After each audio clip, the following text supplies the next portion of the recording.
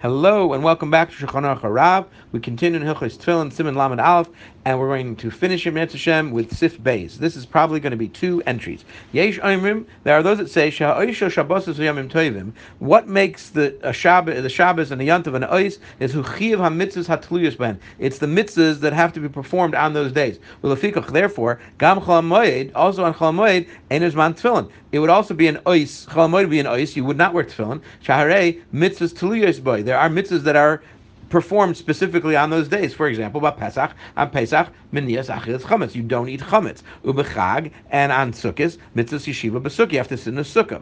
V'yeshem, there are those that say, Sha'oisu Isra Asiyas Malacha Bilvad. That which makes these days an ois is the fact you're not allowed to do work. Lefika Chol Hamoed Shemutter Malacha. Chol Hamoed, which is mutter in most malachas, Minat Torah, De'orais it's mutter. Chai V'Tfilin, therefore you'd have to wear Tfilin because they are not an ois, since you have to do malacha.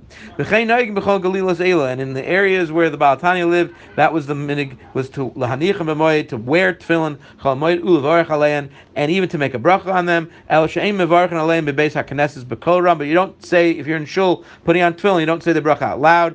K'moed b'shari Yom like you would during the rest of the year. Lahayr is to show sheyesh ben kitzas kedusha ha'ois. There is somewhat of a kedusha of a semi ois for Chol Hamoed. And furthermore, since there is an opinion you should not make a bracha on tefillin Chol Hamoed, therefore, those people who do have the minig of making a bracha, they make the bracha in silence. In order that they should not bring about a machlekes, and that's the reason for our custom and the custom where he lived. Well, let's just finish this up.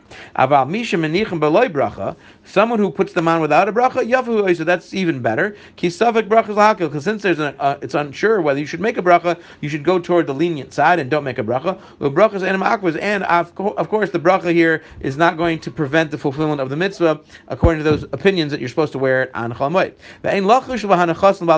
There's no concern here that you're adding to the mitzvah, right? There's an issue in the Torah of Baal Tosef, of adding to a mitzvah. There's no concern here. Even according to those who say Chol Hamoed ain't zman tefillin, even according to the opinion that Chol Hamoed is not a time to wear tefillin, that's still not a problem.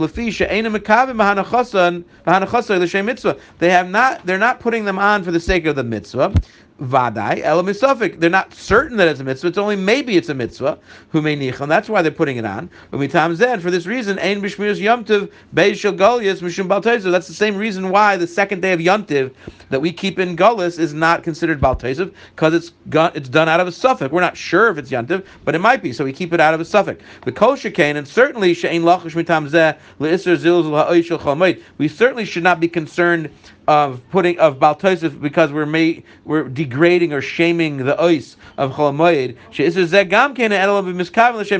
Because that isser of mistreating the kedusha of a yantiv, it's only if you have in mind to put the tefillin on for a mitzvah. So Chol Hamoed, if you have the minig of wearing tefillin, Chol Hamoed, you should have in mind that it may or may not be a mitzvah, and it's only being done out of a suffix, and then you'll have no problems. And if you're not sure what your minig is, consult your local Orthodox rabbi. Have a great day.